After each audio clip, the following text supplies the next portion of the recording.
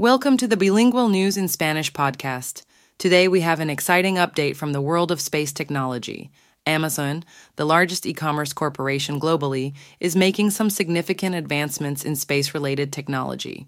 El viernes, Amazon lanzó sus primeros 2 satélites prototipo para su planeada red de Internet Kuiper. Este lanzamiento, que se realizó desde Florida, es el primer paso antes de que Amazon envíe miles más para proporcionar servicio de Internet a nivel mundial y competir con Starlink de SpaceX. An Atlas V rocket was seen firing up into the sky, carrying Amazon's prototype satellites. Here's the interesting part. These satellites are just the start of something bigger. La misión tiene como objetivo probar las primeras piezas de tecnología de Amazon en el espacio. Con el tiempo, la compañía planea desplegar 3.236 satélites más y ofrecer Internet de banda ancha a nivel mundial.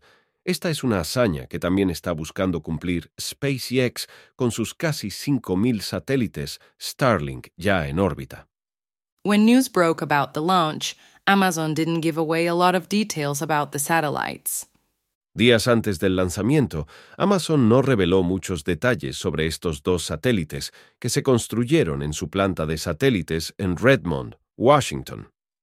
They launched, and the Mission Operations Center established contact successfully. Amazon seems quite serious about this space venture, ready to put a considerable amount of money into it. Amazon ha prometido invertir $10.000 millones en su proyecto Kuiper, que se anunció en 2019. La Comisión Federal de Comunicaciones de los Estados Unidos requiere que Amazon despliegue la mitad de su constelación de satélites planeada para 2026. The race for providing broadband from low Earth orbiting satellites is heating up. Amazon and SpaceX aren't the only ones, however. Telesat from Canada and Eutelsat's OneWeb from France are also in the mix. El mercado para el servicio de Internet de banda ancha desde satélites en órbita terrestre baja se estima que valdrá decenas de miles de millones de dólares en la próxima década. Amazon y SpaceX enfrentan competencia de otras empresas como Telesat de Canadá y OneWeb de la empresa francesa de satélites Eutelsat. It seems that, like SpaceX, Amazon's goal is also to target individual consumers and enterprise customers with Kuiper. Al igual que SpaceX, Amazon planea apuntar a consumidores individuales y clientes empresariales con Kuiper. No obstante, Amazon aún no ha anunciado sus tarifas.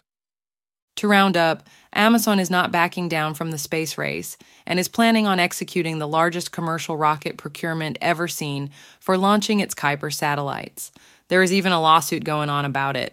Para desplegar el resto de la red Kuiper, Amazon anunció el año pasado un acuerdo de lanzamiento en bloque para 83 lanzamientos, el mayor contrato de cohetes comerciales jamás visto. Sin embargo, Amazon y su fundador, Jeff Bezos, están enfrentando una demanda de los accionistas sobre ese acuerdo de lanzamiento. La demanda acusa a la compañía de no hacer la debida diligencia y no considerar cohetes potencialmente más baratos de su rival SpaceX. The world of technology is thrilling, and advancements like these promise a future where the internet will be accessible globally, even in the most remote parts of the world. Tune in next time as we continue to discuss important world news. Until then, keep learning and keep growing.